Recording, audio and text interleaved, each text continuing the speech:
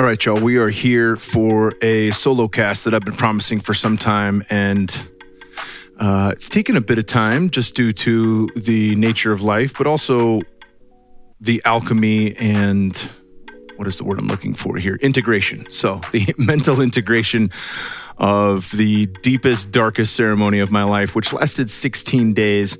I mentioned quite a bit of this on a podcast I did with Luke Story, the Lifestylist podcast, and as it relates to children, parenting, that kind of stuff, because that's where Luke is at. He is looking to become a dad. It's a fantastic podcast. I'll link to that in the show notes. Just came out. Much of what I'm going to talk about here, what's the word? It's gonna overlay. Some of it will repeat. Some of the stories you will hear on both podcasts. That's all fine. You're going to hear more in certain respects on this podcast and less in certain respects. If I tell the same story 100 times and, one of those times is right after the fact, one of those times is 3 months later, one of those times is 10 years later, the stories are always going to be different. The gist of it, the main takeaways, and the how-to guide to track yourself back to reality when you lose your mind are all very pertinent. In many ways, as a public service announcement to any of us that traverse the deeper planes of altered states of consciousness, and just a deep peek into what can fucking happen, what is possible when we get into initiation levels of medicine use, and all the gifts that come from that. So plenty of good stuff here. We are going to just jump right into sponsors, and then we'll jump right into the podcast. This show is brought to you by C60. C60 is my favorite new health hacking tool. C60 Purple Power is a super antioxidant that lifts the oxidative burden at the cellular level. It's basically acting like a free radical sponge that helps you fight inflammation, boost immune function, increase energy and mental clarity, all naturally. My friends at C60 Purple Power have told me that I might even recover faster from workouts. I'm going to let you know. I just started using this, and I have noticed an increase in energy as well as a drop in inflammation. So what does that mean on a physical level? People talk inflammation and things like that. We understand on health purposes, inflammation may be the root of all disease. And I'm not making medical claims here, but on a pain level, I have a lot of pain in my body. I broke my neck in a scooter accident in 2012, mid-fight camp, still fought Jimmy Manawan, lost.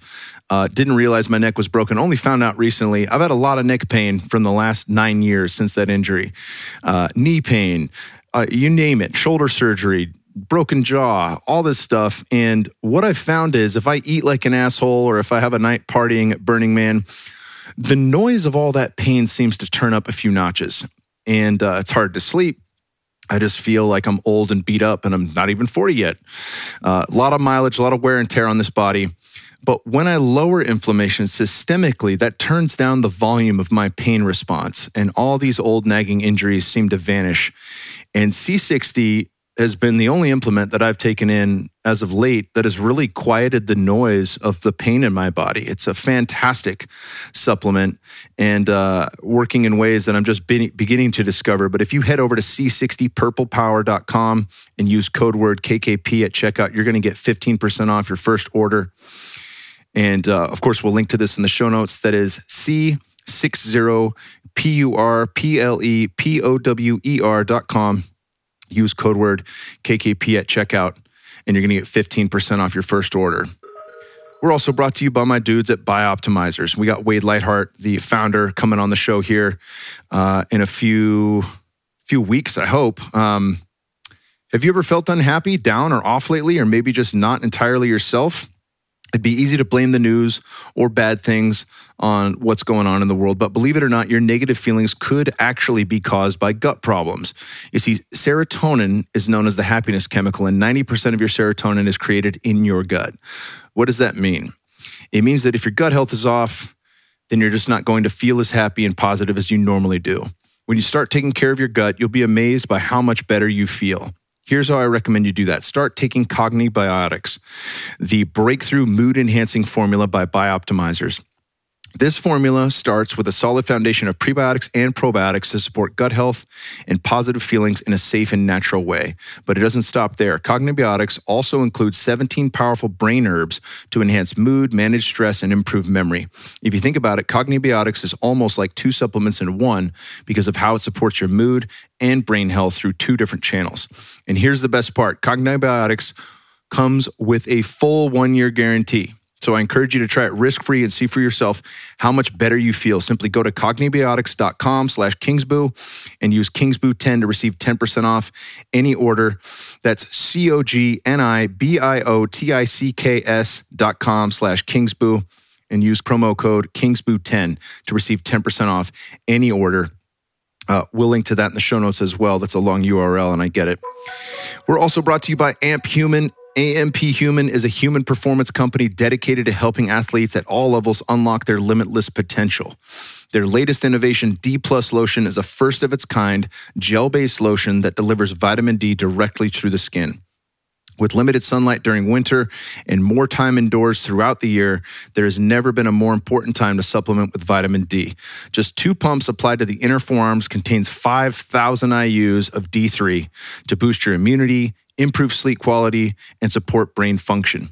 It's backed by 2 clinical trials, and it is proven to triple vitamin D3 levels within 3 to 4 months of daily use.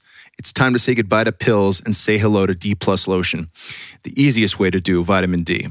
Visit amphuman.com/Kyle and use code word Kyle15 to get 15% off D+ Lotion today.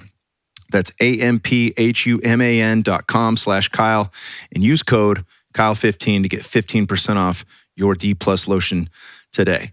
Last but not least, we are brought to you by Sovereignty. Sovereignty is a phenomenal company that is using cannabis to help create better sleep and better productivity. One of my favorite products they have is a product called Purpose, and they have the new version out, Purpose Plus, which still uses cannabinoids like CGN, considered the Adderall of the cannabis family. It's not going to crack you out, but it definitely tunes you in. And a whole host of other adaptogenic herbs and wonderful products, nootropics that help your brain to fire on all 8 cylinders. It's got 75 milligrams of organic caffeine to give you a quick boost, and then another 75 milligrams of time-released caffeine. This is my absolute favorite energy drink and favorite nootropic on the planet, all rolled into one. You get it in a super convenient little packet that you just rip open and toss into a shaker bottle or your water bottle, shake it up, and it's game time. These guys have my favorite money-back guarantee I've talked about in the past.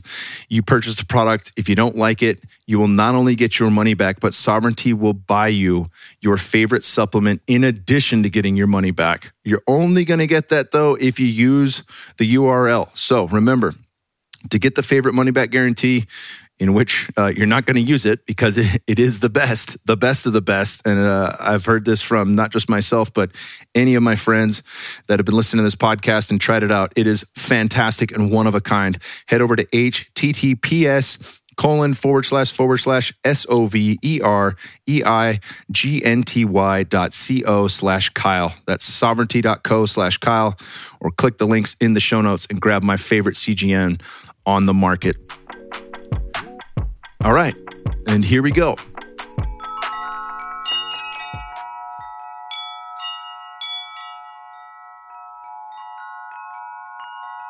All right, y'all, it is game time.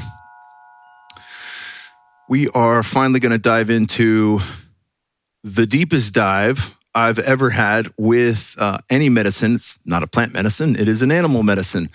The Sonoran Desert Toad, 5-MeO DMT combo, or not combo, well, we'll talk combo as well, but Bufo, the Bufo alvarez, and I think it's got a new name scientifically, but none of that shit matters anyways. I had my first ever initiation dose, and we're gonna talk books here as well. As you can see, I've got a few of these laid out if you're watching the YouTube. First, let me just say I've never had an experience before like this. It's probably my 15th or 16th time using this medicine. Generally speaking, it's a shorter trip with, second, third doses, things like that. It could extend up to an hour, but still 1 hour, fairly short trip. And this somehow managed to last 16 days. So we're going to dive into that. I do want to back up just a minute and talk about where my headspace was going into this, my intention behind it, and why I think it led me into the darkness, I think is unmistakable. First and foremost, I had seen a show that many of you have heard me talk about called Initiation with Matthias De Stefano on Gaia TV. It's a fantastic show. In the first season, he goes through each of the dimensions from unity to duality to Trinity consciousness, and then the four pillars of something. That's the fourth dimension. Fifth dimensional consciousness, sixth dimensional consciousness, which is where we would typically think of as darkness and beyond. And he really worded it in a way where it was like, don't think of that dimension as evil per se. Six gets a bad rap. And I'm not even sure how to explain this. Where my head was at was, I'd read this book, and I'll tell you which books we're going to link to in the show notes, because there's 4 of them I think are fucking phenomenal reads that people should read. This isn't one of them. I love this book, but this is just for context and frame of reference. In the book by Caroline Myss, called Sacred Contracts, she talked a bit about Jesus and the Buddha spending 40 days in the desert and 40 days under the Bodhi tree to alchemize darkness from within and step into the being of their light that they would become. And so this is where my head was at. I was like, all right, I want to alchemize darkness to step into the fullness of my being of the light. And it may seem like a fucking lofty idea for some people, but when you've done enough medicine journeys and you've healed and worked through the layers of self from the past and stepped into the present, you might find your intention changes and you start trying to tackle some of these bigger ideas and concepts out there.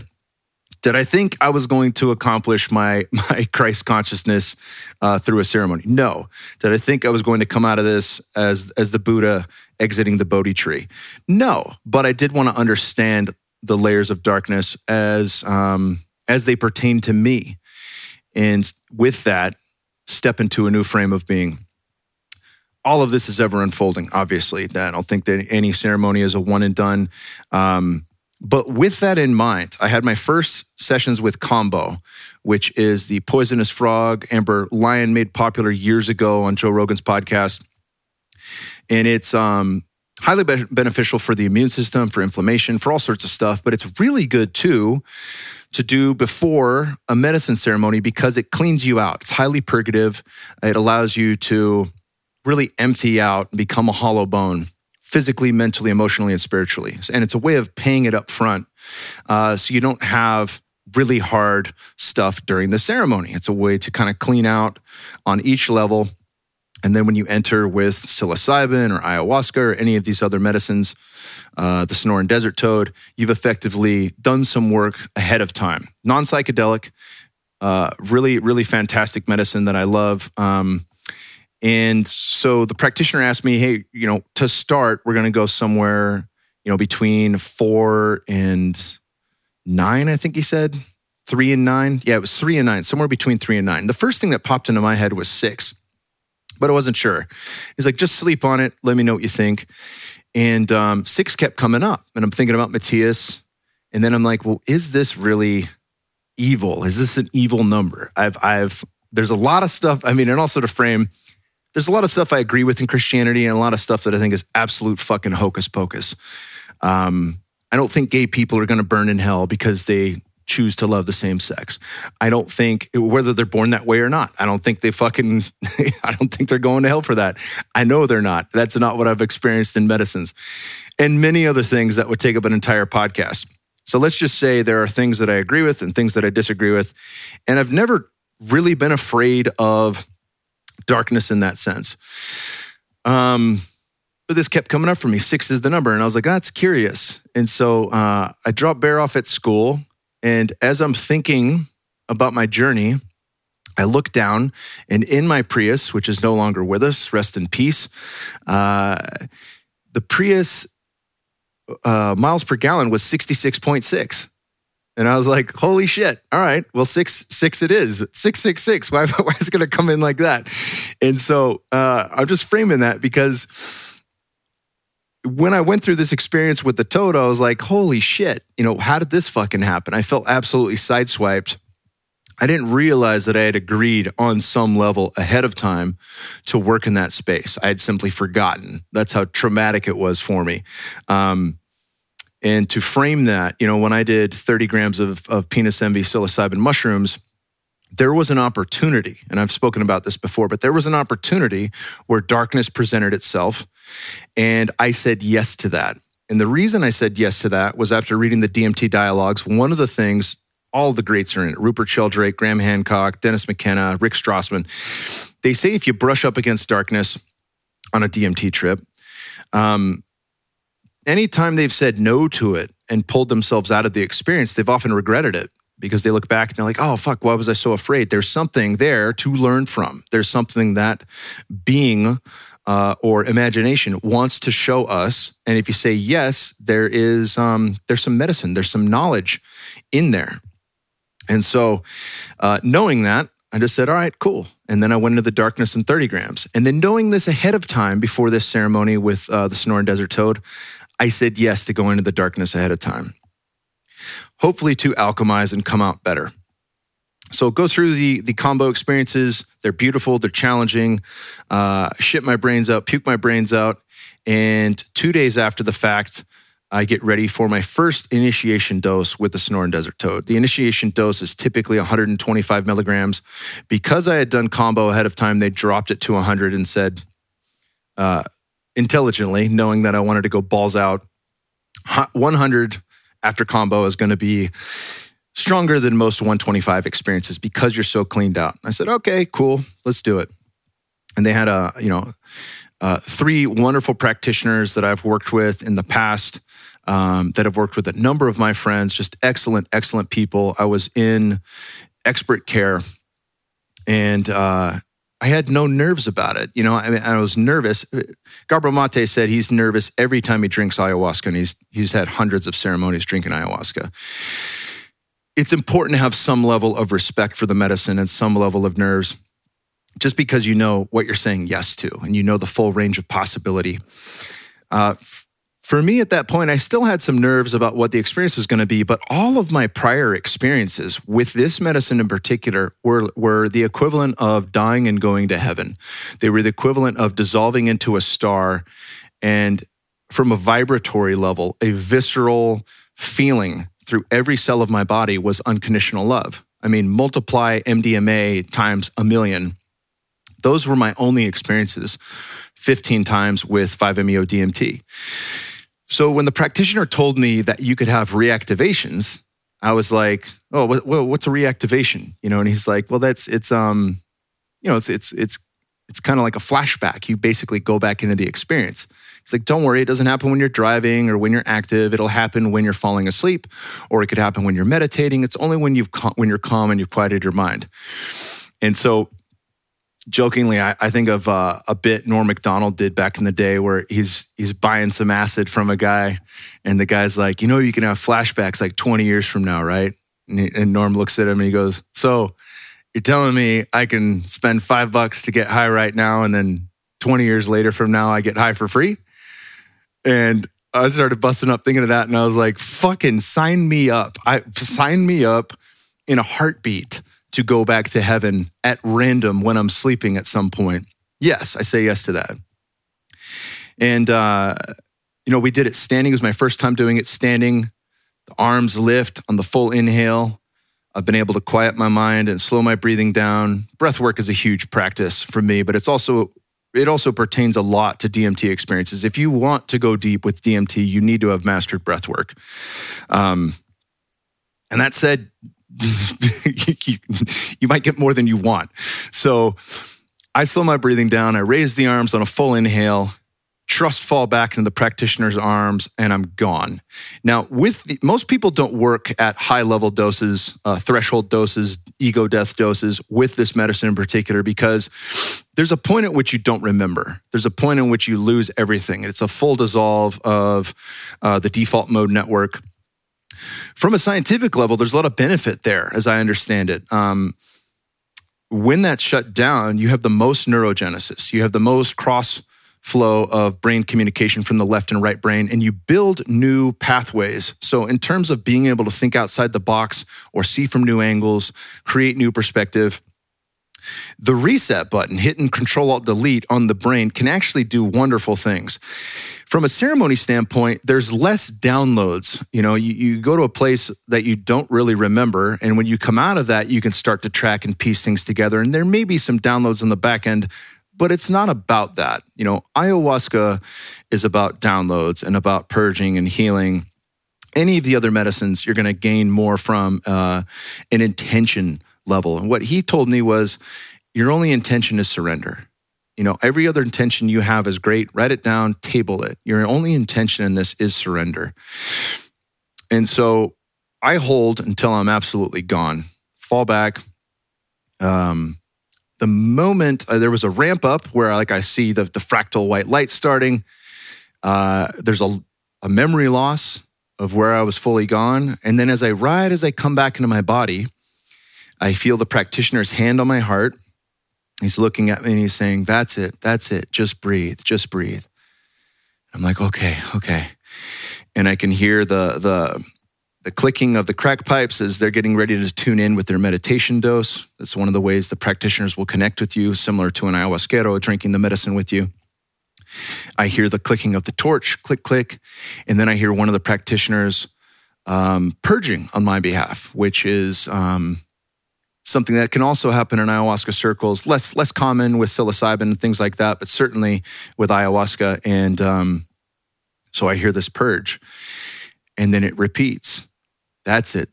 Just breathe. And then I hear the clicking of the crack pipes, and then I hear the click, click of the torch, and then the next purge. And it repeats, and it repeats, and it repeats. And I'm like, fuck, I'm in a fucking time loop again. And immediately fear starts to mount, because the only other time I've experienced time loops was in the 30 grams of psilocybin. And I repeated 5 different levels of eternity in what I would say is hell, the deepest, darkest fears of my life, mostly conscious. I've talked about this before, but to recap, one layer was my wife miscarrying again, Natasha miscarrying in the most brutal, bloody, visceral way, basically exploding blood all over the walls, all over me, and then blaming me for it, which then progressed to the whole earth imploding, and then consciousness itself being ruined because of the fact that I had cracked the code with 30 grams of psilocybin. So a lot of these fears were conscious, surface level, and then they went deeper and deeper and deeper to shit that I've never even really thought about, but apparently it exists. And I talked about this with Duncan Trussell, but the way I got out of that was I would catch it at some point. I would see the loop, and I would begin to recognize the patterns of it, and I just would come to a place of like, all right, yep, now she's going to explode and blame me for it, and then the fucking earth's going to implode. And it came to a point where I just didn't care. I was calling it out like Bob Costas, knowing what play was going to happen next. And with that would allow me to progress to the next layer. So when I told Duncan this, he said, oh yeah, that reminds me of Dante's Inferno. Abandon all hope, ye who enter here. And I was like, oh shit. I used to just think that was like some fucked up saying, like, it's that bad. Abandon all hope when you get here. But I realized that is the key code to get you out of hell. It is absolutely the key code. It is abandon all hope, ye who enter here, is the ultimate act of surrender. When you don't care that you're there, truly. And mantras don't work. Like anything you're holding on to effectively, if I'm claiming a mantra like I am safe, or like Stuart Smalley on SNL, doggone it, people like me. If I have to repeat that to myself, it's because I don't believe it. It's because I don't understand it and viscerally grab it. And this would just invert that on its fucking head. every fear inverted, everything exposed. And so finally I made it out of that. And that experience lasted, 24 hours. The whole experience on the medicine was only 3.5 hours with psilocybin. But it was slow enough for me to understand. It was slow enough for me to come out of, and that never was reactivated.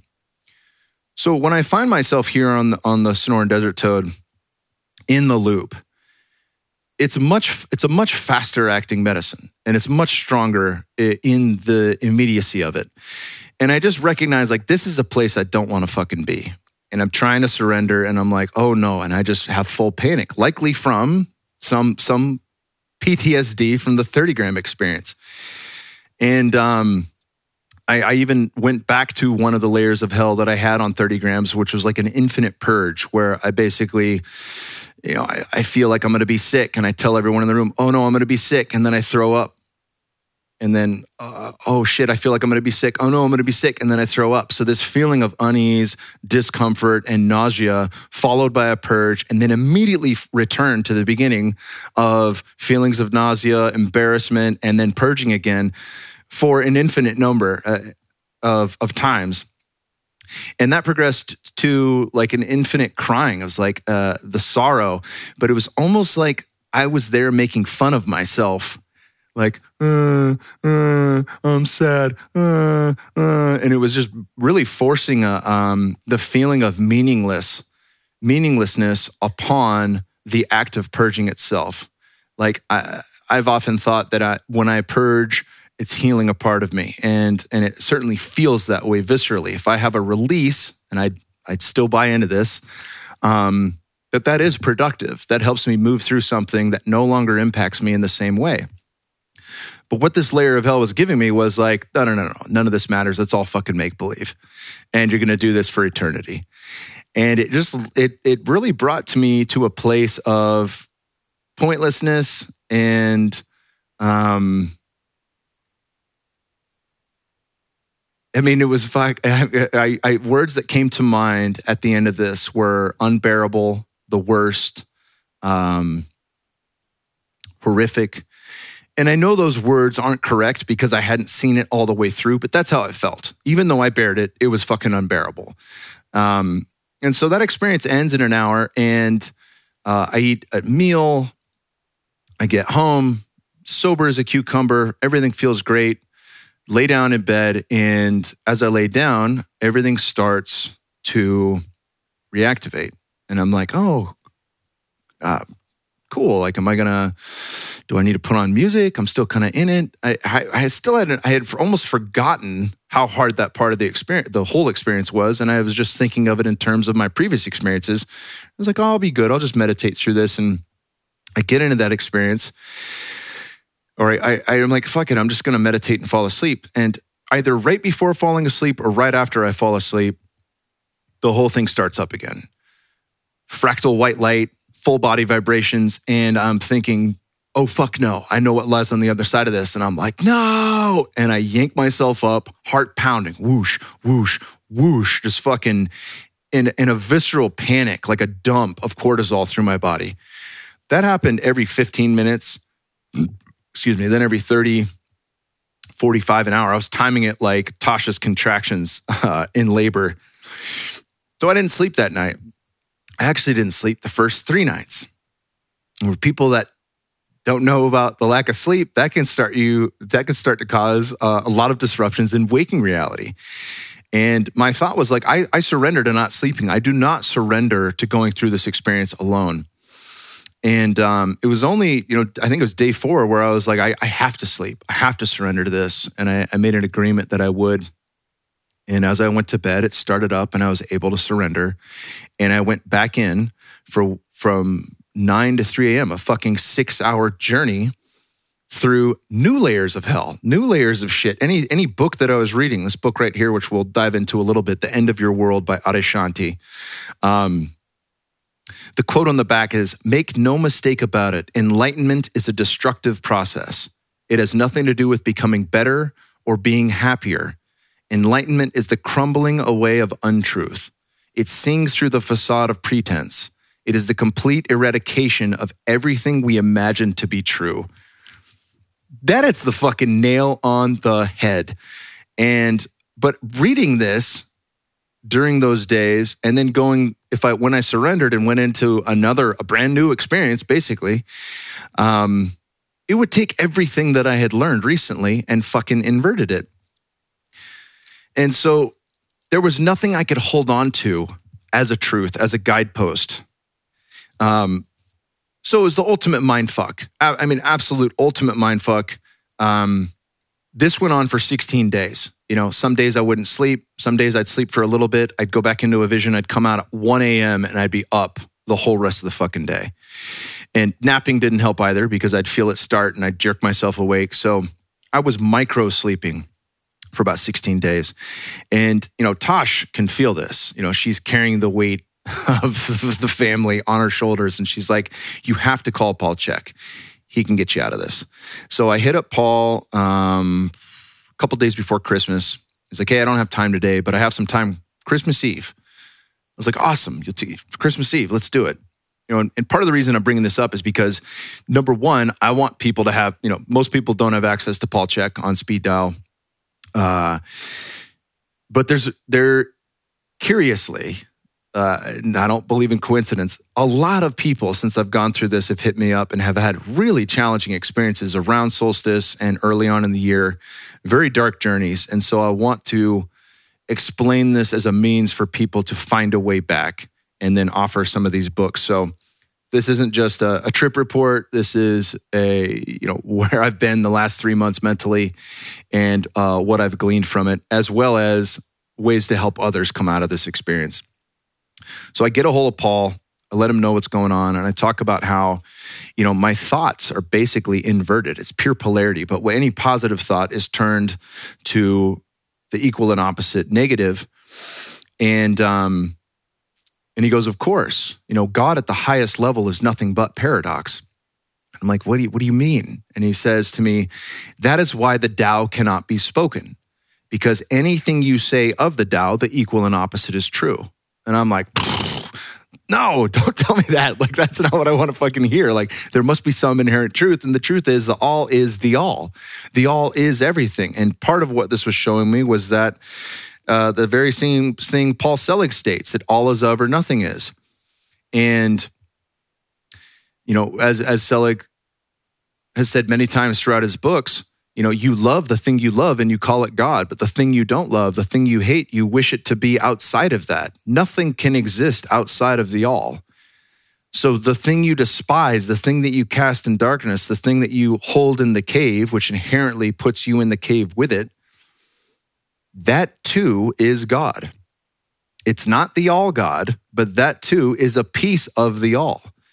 And to recognize it as such is a reframe that's very hard to alchemize. I don't want to alchemize. I don't know how to alchemize some of the darkness that's going on in the world. And perhaps the external, what I've learned recently in terms of the powers that be, pedophilia, all the fucking mass sex trafficking going on and things of that nature, that too is reflected. And there's a law here in the Kybalion I'll dive into with the law of correspondence. So as you enter a ceremony, it's important to disconnect from the outside world. Even a good podcast like Living 4D or my own or any of these things, you don't take with you through dieta before ayahuasca because that will inherently become a part of your experience. So you want to clear that out. For me, I hadn't necessarily cleared that out. I'm still diving deep down the rabbit hole of what's actually happening in a fucking very uncertain time to be alive right now. And so without doubt, I have to acknowledge that too layered into my experience. But Paul taught me how to close the loop. He said, have you closed the loop? Have you done a closing ceremony? And I said, no. He said, all right, good. Tasha's going to sage, a lot of sage over you. You're going to take a super hot bath with 12 drops of frankincense. And then you will speak out loud everything you've learned from the darkness, all the ways in which you are going to change going forward.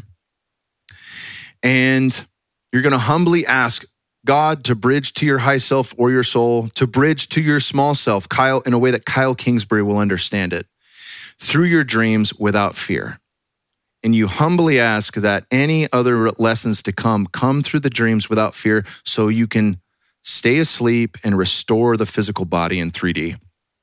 And speaking things out loud is very important. Tim Corcoran talks about the mirroring exercise after a soul wander or a vision quest. When you speak it, you are bridging the gap. It's one of the first things we can do from the astral level to the mental, emotional bodies and bring it back to 3D is to speak it through vibration here in 3D. So this fucking worked. No two ways about it. I do this practice. We close the ceremony. That night's Christmas Eve. I go to sleep and I have 2 dreams that are the most psychedelic dreams I've ever had, but without fear. One of them I recorded was 8 minutes long. Not going to dive into that. This other dream was, I talked about it on Luke's Stories. I'm going to repeat it here. It might sound a little different. That's fine. But this other dream really encapsulated where I was spinning in place. And I'm going to start diving into some of these books here to really give a better example of where my head was at and what caused the issue in the first place. I've wanted for a while to understand the nature of consciousness. I have wanted for a while to understand what God is, what is the point of our existence. Many of the deepest questions that humanity has talked about since the dawn of language, most likely, and pondered even prior to language, for sure. So the dream with Tosh, I see my wife, and I don't recognize her. I recognize her as my wife, but I recognize her as the divine mother, the yin energy, the aspect of God that is the creator. And I look at her and I say, what do I do? And she says, be a man. And I said, I don't know what the fuck that means. Can you explain? And she said, I created you, the Divine Father, as the Matrix. And this dives into a lot of David Icke stuff or the movie The Matrix, but the Matrix is neither evil nor good. It's, as Rumi states, there's a field outside of right and wrong, just past good and bad, I'll meet you there. And that's paraphrasing, but the divine matrix is a divine matrix. And it is mirrored back to us in many ways in what we perceive it to be from within. The law of correspondence. As above, so below. As below, so above. And depending where your frame of reference is, you will find that meeting you externally. If I believe the world is good and I believe that God is love and I feel that love within me, I'm going to find that everywhere I go. I'm going to see, and that's been my life experience as my trajectory has moved forward without question. And so how this switched was, if I think I'm permanently locked in hell, everything around me will show up to confirm that. Bear says something a 5-year-old would say that fucks with me. And it's, instead of he's a 5-year-old, calm yourself and educate him or play with him instead, the thought would be, of course you'd say that. I'm locked in the fucking hell for eternity and you're going to mirror back to me that response. So when I see Tosh and she tells me, as the divine mother, I created you, the divine father. This is the matrix. And you are the son within the game of the divine father and the divine mother. And I look at her shaking my head like, I need more. And she says, play the game. Play the game. And that may not resonate with a lot of people that haven't spun on the same tracks, but I think there's a chapter in the Kybalion that I'm going to dive into right now that will help really frame this better. Of all the books I've read throughout this, and all of these are, I will state why these are all important reads. The Kybalion helped me the most. It's a book on Hermetic philosophy. It was written in 1908. I'm going to link to it in the show notes. There is a free copy because it's on the public domain online. So you can just listen to this for free, not on Audible, just from a website. The chapters are 12 to 20 minutes. They're short, but they are fucking deep. And really, it's a book about alchemy. You'll see here on the cover, if we're watching this on YouTube, that I believe that's the Philosopher's Stone. So this really does get into alchemy, these 7 Hermetic principles. In the part here, that was really me finding myself spinning in my tracks. Like I literally lived in polarity for 2.5 weeks. And it was the ultimate mindfuck because I thought like there must be a trajectory here. There must be a way out of this. There must be some way to alchemize this, to step into unity consciousness or to step back into 3D and just operate the way I once did and forget the shit that I'm seeing right now because it's rendering me useless. So let me read this passage here. It's on page 34 of the Kybalion. The chapter is The All. So they start with under and back of the universe of time, space, and change is ever to be found the substantial reality, the fundamental truth, the Kybalion. And I'm just going to jump in here a couple pages in to a passage that really hit the nail on the head with what that dream meant for me and where I was spinning in tracks and how this helped me alchemize it. We accept and teach the view of the great Hermetic thinkers of all times, as well as those illumined souls who have reached higher planes of being, both of whom assert that the inner nature of the all is unknowable. This must be so, for not but the all itself can comprehend its own nature and being. The Hermeticists believe and teach that the all, in itself, is and must ever be unknowable.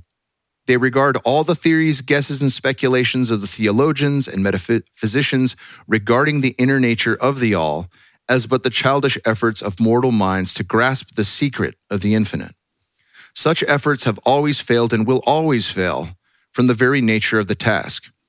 One pursuing such inquiries travels around and around in the labyrinth of thought until he is lost to the sane reasoning, to all sane reasoning, action or conduct, and is utterly unfitted for the work of life. He is like the squirrel which frantically runs around and around the circling treadmill wheel of his cage, traveling ever and yet reaching nowhere. At the end, a prisoner still and standing just where he started. That fucking hits the nail on the head. My mind would spin in loops, pondering what I saw in the visions throughout the 2.5 weeks, or even just trying to track. And I would, it almost acted like a mind virus. And the reason I bring that up is because there's another book here that encapsulates that mind virus perfectly. It's called Dispelling Wetiko, Breaking the Curse of Evil by Paul Levy.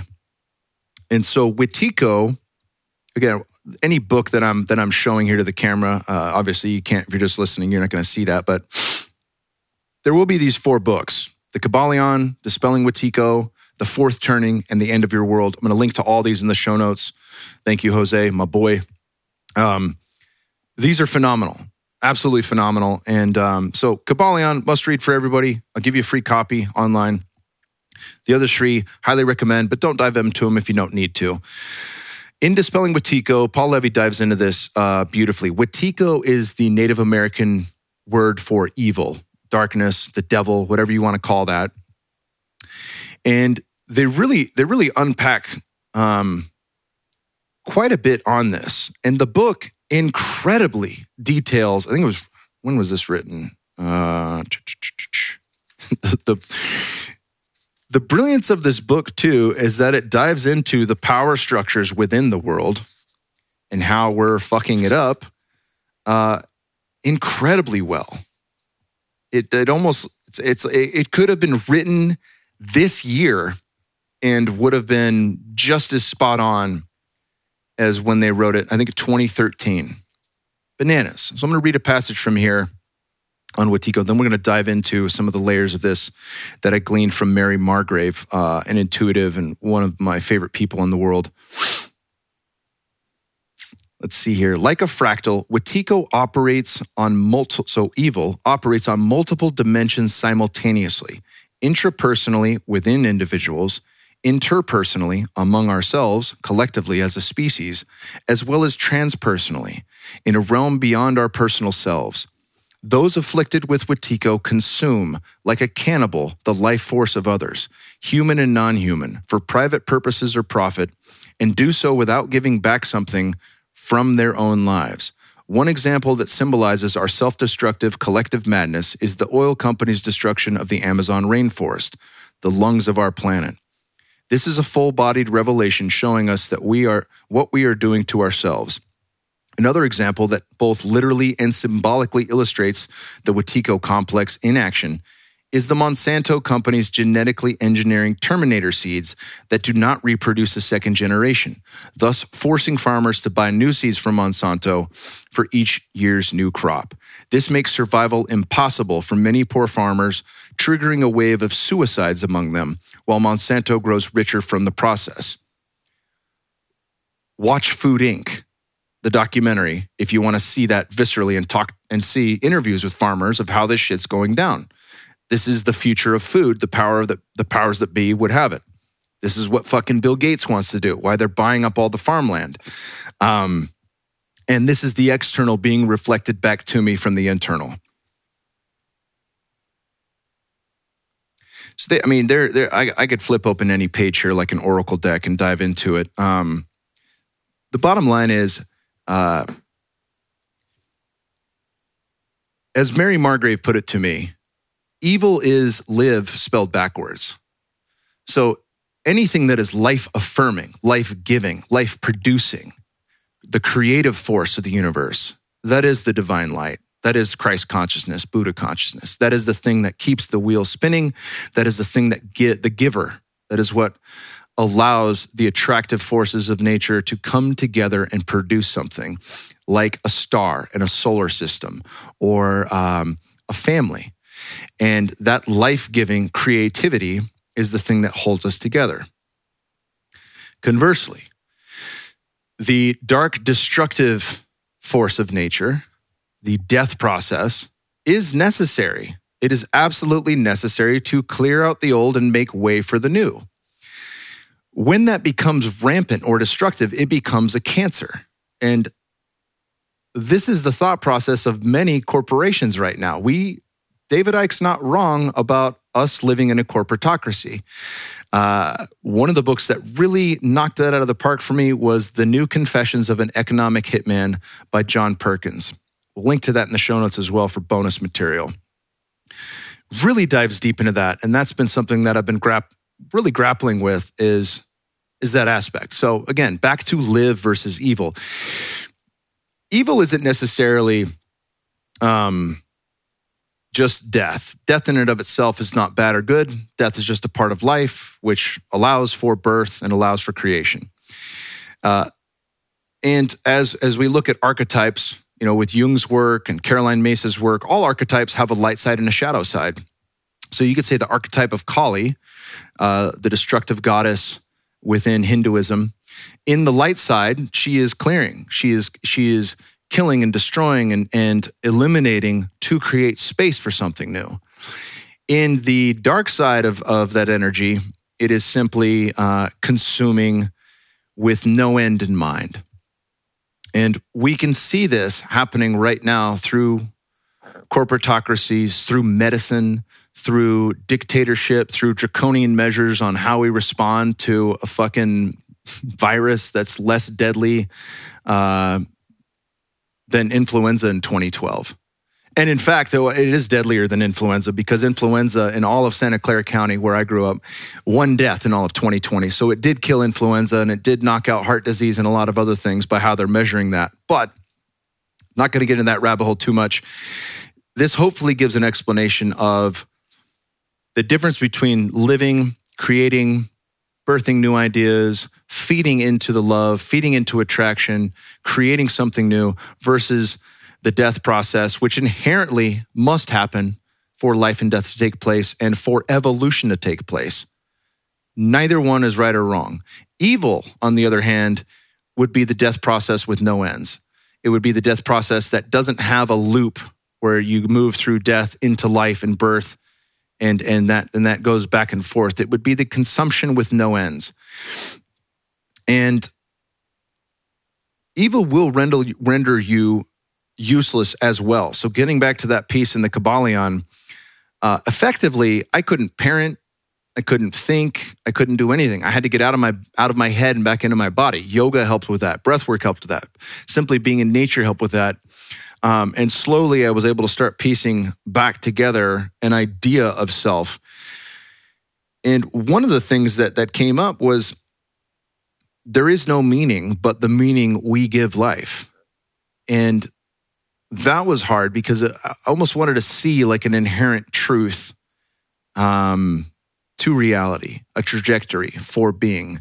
And, some of these books really just state like the nature of consciousness is to evolve. God itself is not a finished product. God is evolving. Consciousness itself is evolving. And that's part of the reason you can never know how to solve the riddle. If I'm making little hand gestures, like I have a Rubik's Cube in front of me right now. Imagine if the colors of the Rubik's Cube changed. And while you're getting close, they just change. Like that riddle is infinitely unknowable due to the fact that consciousness itself is always evolving at the speed of now. So even if I come to solve the Rubik's Cube and set it aside, that would only have solved the moment before what God is. It doesn't solve what it is now because it's always changing, it's always evolving. And so if evolution is the only point to all this and knowing thyself, then it doesn't really matter how we show up. If we show up for the dark side, the Sith, or if we're a Jedi and we show up for the light side, because everything is helping the other evolve. So in that sense, it's basically like saying it doesn't matter what you fucking do. And that was a tough pill to swallow. It also there is no meaning behind what you do was something that I was grappling with. Ultimately, my takeaway was life is about the meaning we give it. And that is enough. And that is the experience of God through me to understand through my finite perspective, the Kyle Kingsbury's perspective, what each circumstance means to me. And that is my contribution to the all. And I can sit with that. I can rest there and know, oh, okay, cool. And then circle back to choice. Originally with the whole process, I was thinking around the alchemy of good and evil. And when Eve consumes the fruit from the tree with the knowledge of good and evil, that was the alchemy of those things. It was to understand you don't have free will until you understand the fullness of evil and the fullness of good. Only then can you make your decision on which path you take. That may just be fucking drawing straws from the clouds, but that's how I came to understand it. Like I needed to go through this process, not only to give other people Paul's way out of it, but to really start to alchemize that and understand that if I am to know that none of this matters, I can be an asshole, I can serve self, and that in the eyes of the all, that still serves the all, then I can truly make a decision and not just haphazardly wander through life trying to do good, but still doing shit for myself and, saying I love this, but this guy's a fucking asshole. It doesn't really give me the full perspective of what I'm doing and what do I want to do. The purpose that I give my own life, the meaning that I give my own life has a greater degree of awareness when I understand that it is solely up to me to make that happen. It is solely up to me to give it the purpose that I give it, to give it the meaning that I give it. And I'm not going to read that in a book. I'm not going to come to understand that from someone else. I'm going to come to understand that through my own interaction with the all. And this has been just that. But I will say, Dispelling Wetiko, Breaking the Curse of Evil. If you're having a troubling time in life, if you're having a brush up with what appears to be evil, and I don't take that word lightly. If you feel like you're being consumed in some way and there's no way out, Kybalion and Dispelling Wetiko are absolutely phenomenal. I'm going to read a passage here from The End of Your World by Adyashanti. This is fantastic. Uncensored straight talk on the nature of enlightenment. And then I'm going to dive into a conversation I had with Jamie Wheel that really helped me as well for tracking. Like, this is what's gotten him out of this. And, Jamie is great because he's a guy that 10, 15, and I don't think he's 15. I think he's 10 years older than me. Maybe he's 15 years older than me, but he's where I want to be in 15 years in many respects, as a plant medicine guy, as somebody who's gone down the rabbit hole and had many experiences. And he was able to help me piece together some better outlooks and trajectories going forward. All right, so let's talk here. This is The End of Your World by Adyashanti. And one of the things he's talking about is the awakening process.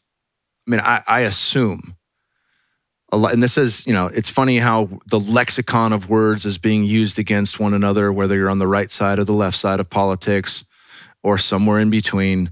The term woke used to be a way to differentiate from sheeple. And then now the term woke is like, oh, you're it's gone back the other way. Like, yeah, you're woke. You're a part of the far right conspirituality movement, where everything's a conspiracy, but you have some connection to God. So you dream up all this shit that goes against science. And then there's another aspect of that too, where it's like, oh no, now the left is woke because they allow their 5-year-old kid to go on fucking hormone replacement therapy because they said they liked wearing dresses more than wearing jeans. And now that's used as a slight to say, yeah, the woke parents in California that are allowing their kids to do this shit, that's woke. So this has nothing to do with woke. That word, it really has no meaning to me at this point because of the fact that it's been used as a slight on from fucking everyone. And there's no real agreement on what that word means. But from an awakening standpoint, whether this happens through meditation, yoga, life experience helps the awakening, or any type of medicine journey, psychedelics, what I've found is that there's always a point in journeys, the big ones, where you're like, oh, fuck, I get it. Wow, I didn't know. Holy shit. And that feels like you've awakened. You certainly have awakened. I certainly have awakened to a life that is vastly different than before my first ayahuasca ceremony. Viscerally coming to understand reincarnation and the infinite nature of reality. Viscerally coming to realize the infinite nature of this reality, that everything changes, but energy is not destroyed. Even when my fucking body and meat suit dies, it will just change. It will go back to the earth. I watched my dying body feed animals and then feed the ground and then mushrooms sprout out of it. It just changes form. It just changes form. And perhaps we all get to share the other forms that participate with this body. I don't know what fucking happens. I don't claim to know, but after the first ayahuasca ceremony versus before the first ayahuasca ceremony, life-changing and a clear awakening at that point. Since then, many more awakenings. I don't consider myself to be awakened. He uses language towards the end of this book that helps people really understand what that is, and I think it's highly valuable because if you have a goal in mind, it's important to know what it is you're shooting for. If you say, I want to be rich, and you don't have a number in mind of what that is, and you don't understand, what it means, what your rich life is to you. I talked about that with Ramit Sethi, author of I Will Teach You to Be Rich, about a year and a half ago. One of the best parts of his book is figuring out what your rich life is for you. So and you have a roadmap going forward that tells you what you're shooting for. Like, I don't need a fucking Tesla. I like having my big 4-wheel drive truck. It came in handy during the snowstorm.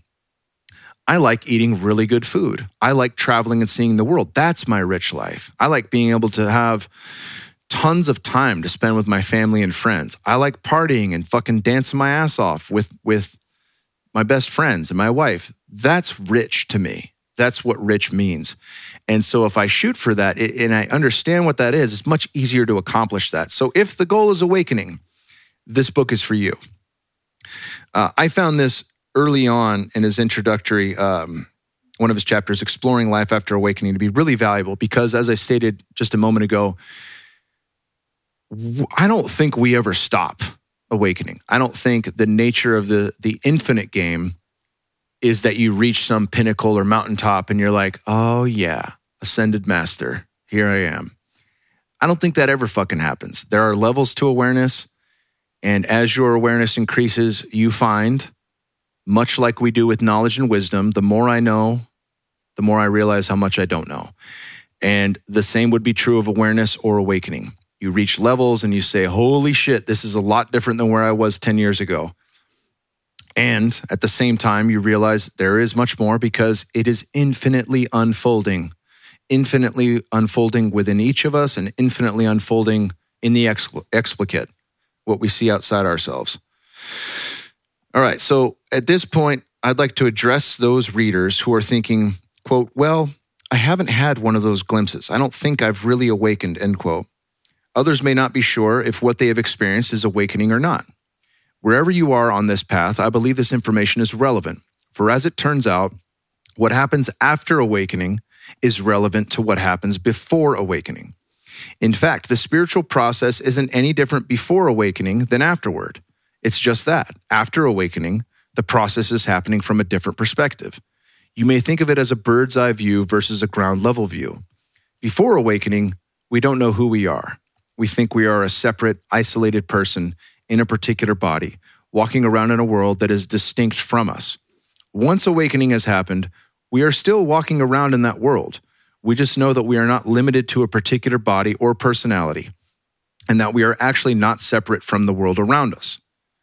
It's important to note as well that we do not become immune to misperception simply because we've had a glimpse of awakening. Certain fixations and conditionings will linger even after we perceive from the place of oneness. The path after awakening then is a path of dissolving our remaining fixations, our hang-ups, you might say. So it's not that much different from the path to awakening, which is a path of dissolving certain delusions we have, certain tendencies to contract. The difference is that before awakening, our personality structure feels much weightier, much heavier, much denser, because our whole identity is actually wrapped up in our conditioning. After awakening, we know that the conditioning of our body-mind system is not personal. We know that it doesn't define us. That knowledge, that living truth, makes it much easier and much less threatening to address the unraveling of our illusions. This book is fucking phenomenal. I just love it. Context to that.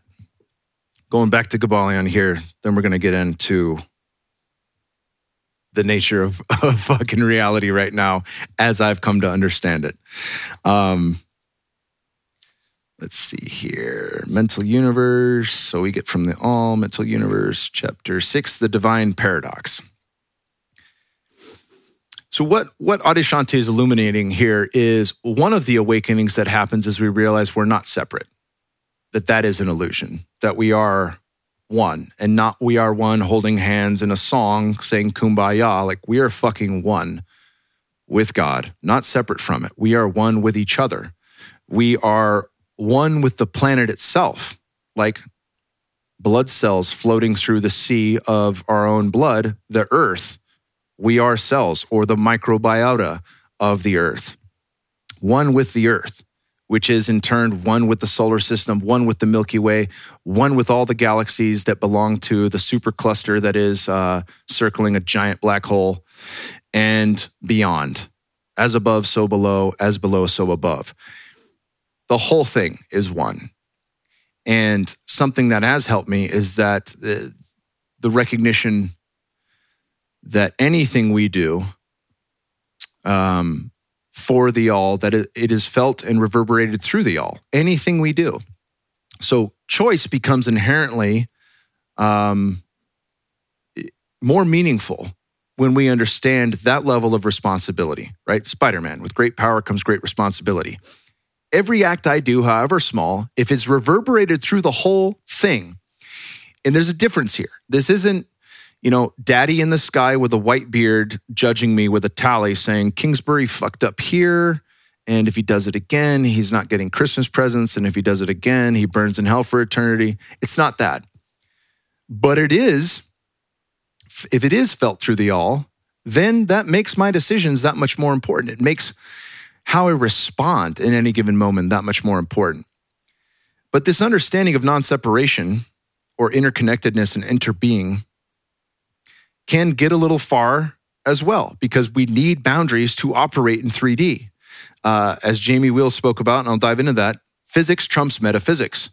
If I'm taught I can fly on the medicine, start from the ground, because I will fall And outside of maybe the few people that have ever levitated on the planet, don't know if that's real or not, never seen it for myself. They too started from the ground. They didn't jump out of a third-story building. They didn't skydive without a parachute. They started from the ground. So physics trumps metaphysics. All right, the divine paradox. The half-wise recognizing the comparative unreality of the universe. Imagine that they may defy its laws.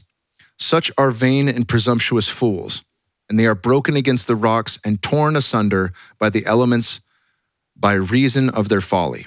The truly wise, knowing the nature of the universe, use law against laws, the higher against the lower, and by the art of alchemy, transmute that which is undesirable into that which is worthy, and thus triumph. Mastery consists not in abnormal dreams, visions, or fantastic imaginings or living, but in using the higher forces against the lower, escaping the pains of the lower planes by vibrating on the higher. Transmutation, not presumptuous denial, is the weapon of the master, the Kybalion. All right, I'll dive in a little bit further here. That's the main piece from the divine paradox. This is the paradox of the universe, resulting from the principle of polarity, which manifests when the all begins to create. Hearken to it, for it points the difference between half wisdom and wisdom. While to the infinite all, the universe, its laws, its powers, its life, its phenomena are as things witnessed in the state of meditation or dream. Yet to all that is finite, the universe must be treated as real, and life and action and thought must be based thereupon accordingly, although with an ever understanding of the higher truth, each according to its own plane and laws. Were the all to imagine that the universe were indeed reality, then woe to the universe, for there would then be no escape from lower to higher, divineward. Then would be the universe become a fixity, and progress would become impossible. And if man, owing to half wisdom, acts and lives and thinks of the universe as merely a dream, akin to his own finite dreams, then indeed does it so become for him. And like a sleepwalker, he stumbles ever around and around in a circle, making no progress, and being forced into an awakening that lasts by his falling bruised and bleeding over the natural laws which he ignored. Keep your mind ever on the star, but let your eyes watch over your footsteps, lest you fall into the mire by reason of your upward gaze. Remember the divine paradox, that while the universe is not, still it is. Remember ever the two poles of truth, the absolute and the relative. Beware of half-truths. All right, that takes a little bit more unpacking, but the bottom line is, I always forget this guy's name, who was on the podcast. His name was Matt Belair. And as we talked about ascension and some of these different prophecies, the Hopi prophecy, many of you have heard me talk about, which perhaps we should circle back to by the end. In all of the elders that he's worked with, Native American and otherwise, it always boils back down to how you show up. It's chop wood, carry water, and do 3 kind things for people every day, and don't tell anyone about it. And that to me is pure medicine, because it's not about digging through the archives to find out if Dr. Seuss was a racist or not. That doesn't do shit. It does nothing to fucking change the world we're in. And Dr. Seuss books are fantastic, absolutely fantastic. So why are we fucking wasting time doing stuff like that? It absolutely makes no sense. There is a feel right now in the world of the Salem witch trials or McCarthyism, where we're looking to out people, cancel culture, social justice warriors, and it's not the move. Inherently, we move out of a place of forgiveness, out of a place of compassion, into wanting to burn people at the stake. And that road leads us nowhere. That is a road of never-ending consumption. That too is evil in every sense of the word. That is parasitic. That is the thing that consumes with no end in mind. That's not the light side of Kali destroying something to make way for something new. And that's a big one. Not sure where I went there from Kybalion, but I'm jumping around here. What Kybalion's getting to in that place with the divine paradox is that if we look at this as Maya the illusion, that's no way to act within it. If we think of this as the waking dream, it renders us useless in operating within the dream. And this too was where I was at. So if that resonates with you, again, I bring this up and I'm piecing shit together from all over the place because such was the nature of my experience, all over the place. If we come to the deepest remembering or knowing that this is just an illusion, this is the waking dream, this is Maya, it can be beneficial in some ways because we can say, oh, okay, all this shit that I'm worried about doesn't fucking matter. Cool. Let me go back to just relaxing and going with the ebb and flows of life. But if we spend too much time there, we lose boundary. We lose the ability for preference. We lose the ability to want to engage with the dream. And we stop playing the game. So again, what the Divine Mother, what Tosh told me was, play the game. Play the game. And in Finite and Infinite Games by J.P. Carse, he differentiates between two games that happen. This will also link to the show notes. I've talked about this book before, but it's phenomenal. A finite game is like a game of football. You have a clear set of rules, a certain amount of players, a referee, there's scoring, there is a beginning and an end to the game. And an infinite game, which we're all in, is one that radically includes as many people as possible. Radical inclusion, just like Burning Man. It is one that plays within the known laws and also bends and moves the boundaries around and tries to see what they can change within the game itself. If our modus operandi is to go after everyone who's made a wrong in their lifetime, at any point, even the deceased, we will find that everyone on the fucking planet is canceled. We will find that there is no upward movement because we spend all of our time on the witch hunt, looking for those who are to blame for our problems. That is not the mode of creativity. That is not the mode of birthing something new. And we're at a point right now in society where we have to birth something new. No, I don't think sea levels are going to rise 10 feet in the next 5 years or whatever the speculation was early on. I see that from both angles. You know, we've talked about climate change on the show a little bit in the past, and the climate is changing. That will mean bigger swings. That will mean harder winters, which we just experienced. That will mean more hurricanes. Is that due to all of the fossil fuels? I'm not certain it is. Are we contributing to it? Yes. Does it mean that there is an ice age coming afterwards? Quite possibly. Is it shit we need to pay attention to? Sure. Are there more important ways that we're fucking up the earth right now? Yes, 100%. And spraying the ground with chemicals that are killing off vast numbers of bugs, that's a larger threat to our food supply and how we gain food and how we fuck up or manage ecosystems than carbon being released into the air that feeds all of the trees we're mowing down in the rainforest. First of all, let's not get rid of the rainforest. We need that. Secondly, let's not destroy our soil or we have nothing to grow on. After that, yes, mitigate what we're doing that's different than cultures that lived behind us. Jamie will talk to me a bit about this, not what I'm rambling on right now, but he talked to me about my experience, and he said anytime he's found himself in a loop, there's a few things to do going forward. Number one, seek novelty. Try something new. If it feels like fucking Groundhog Day, and it has for a lot of people, especially in the last year, not just from my medicine experience, but life in general has felt like Groundhog Day at times. Seek something new. Try something new, learn a new instrument, do anything. Go to a different park, take a different direction when you go for a walk with the dogs. Novelty, number one. Number two, create art. That can be anything. It can be a podcast. It can be a painting. It can be a hunt. Hunting for me is art, especially when done well. And then be of service to others. And if you don't know how to be of service to others, help them seek novelty and help them create their art.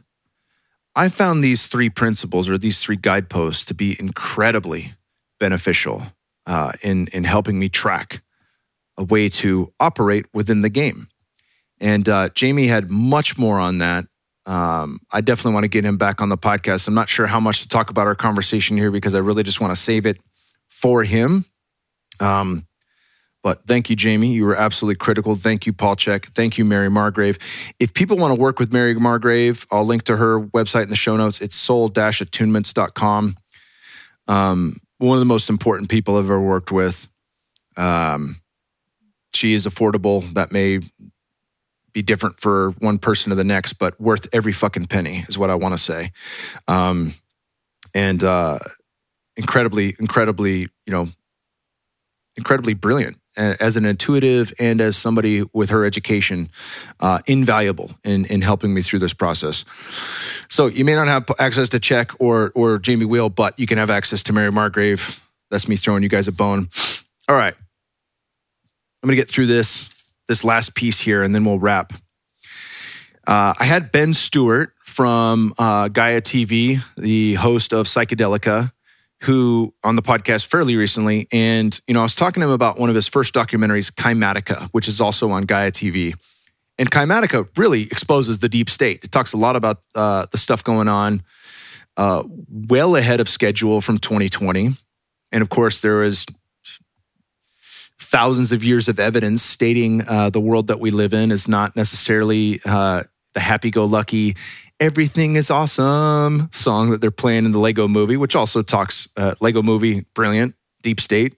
So I'm talking to him about his documentary Kymatica, which he made early on. He was in his 20s and, he's fired up. And I've been fired up on this podcast since March of last year. For the last year, I've been fired up because it appears that the powers that be are no longer hiding in shadows. They're hiding in plain view from us. And most people through cognitive dissonance don't want to fucking see it. They don't want to look at it. And so I asked him about that documentary and I asked him, what's his take now, considering everything that's going on in the world? And he said one book really helped him understand where he was at, the cyclical nature of time and what is to come. And he told me to read this book. It's only 6 hours on Audible. It's called The Fourth Turning. And it's absolutely brilliant. It's authored by William Strauss and Neil Howe. They've authored another book, Generations, The History of America's Future, and 13 Gen. These guys are absolutely brilliant. But they talk about the cyclical nature of time and how every 20 years or so, we have a new generation. We give the generation a name, Generation X, baby boomers, GIs, millennials. With that, there also is an archetype and there also is a stage, a turning. So the turnings go as such. The first turning, I got to open this damn book to go back through this. Seasons of time, as they call it. The first turning is a high, an upbeat era of strengthening institutions and weakening individualism, when a new civic order implants and the old values regime decays. The second turning is an awakening, a passionate era of spiritual upheaval, when the civic order becomes under attack from the new values regime. The third turning is an unraveling, a downcast era of strengthening individualism and weakening institutions, when the old civic order decays and the new values regime implants. The fourth turning, and here we are right now, is a crisis, a decisive era of secular upheaval, when the values regime propels the replacement of the old civic order with a new one. So they've tracked this since the dawn of America. It happens in every major civilization. But this crisis, they wrote this book in the 90s during the unraveling, which lasted about 20 years. Most people now, if you're a millennial, And it's weird. After finding out I was a millennial, I was a little disappointed. But yeah, I'm a millennial, born in 82. You can look the shit up online. Millennials, born in the 80s and 90s, were born in the unraveling. And this was the third turning. And this is when the book was written. And you could see it everywhere in our music, from grunge rock to gangster rap, this unraveling style unfolding through the narrative of culture itself. And they predicted the crisis would start somewhere around 2005, give or take 3 years. So give 3 years to the 2005 prediction, and we have 2008. 2008, housing bubble burst, affected, it was one of the largest sweeps of cash and wealth from the middle class to the 1% in recorded history. And there are fantastic documentaries about that. The Big Short and Inside Job. Inside Job, I absolutely love, narrated by Matt Damon. That really dive into that was not a mistake. It was fucking by design. This kicks off the 20-year period of the crisis. So, and they say, 20 years ahead of time, we could see a giant pandemic. We could see a number of other things that have come to fruition. And the reason I'm bringing this up is that this goes on. This is going to last for another 7 years, potentially, that we will come out of this crisis in 2028. And from there, we will have another first turning, which is a high. So the high awaits those who are able to find the eye of the hurricane and wait the storm out. In the next high, there will be an upbeat era of strengthening institutions and weakening individualism. We already see weakening individualism right now. That's what all this shit being done in the guise of equality is doing. It is weakening individuals. It's saying you can't say mommy or daddy anymore. His or her don't exist. Male, female pronouns. We have 100 different genders now. This is to weaken the individual. So maybe it's in lieu of a high that's coming and the powers that be understand the cyclical nature of time, but in any way, shape, or form, it gives hope and understanding of where we're at and where we're going. And I think it's absolutely brilliant. These guys go back. The last crisis we had was World War II and the Great Depression.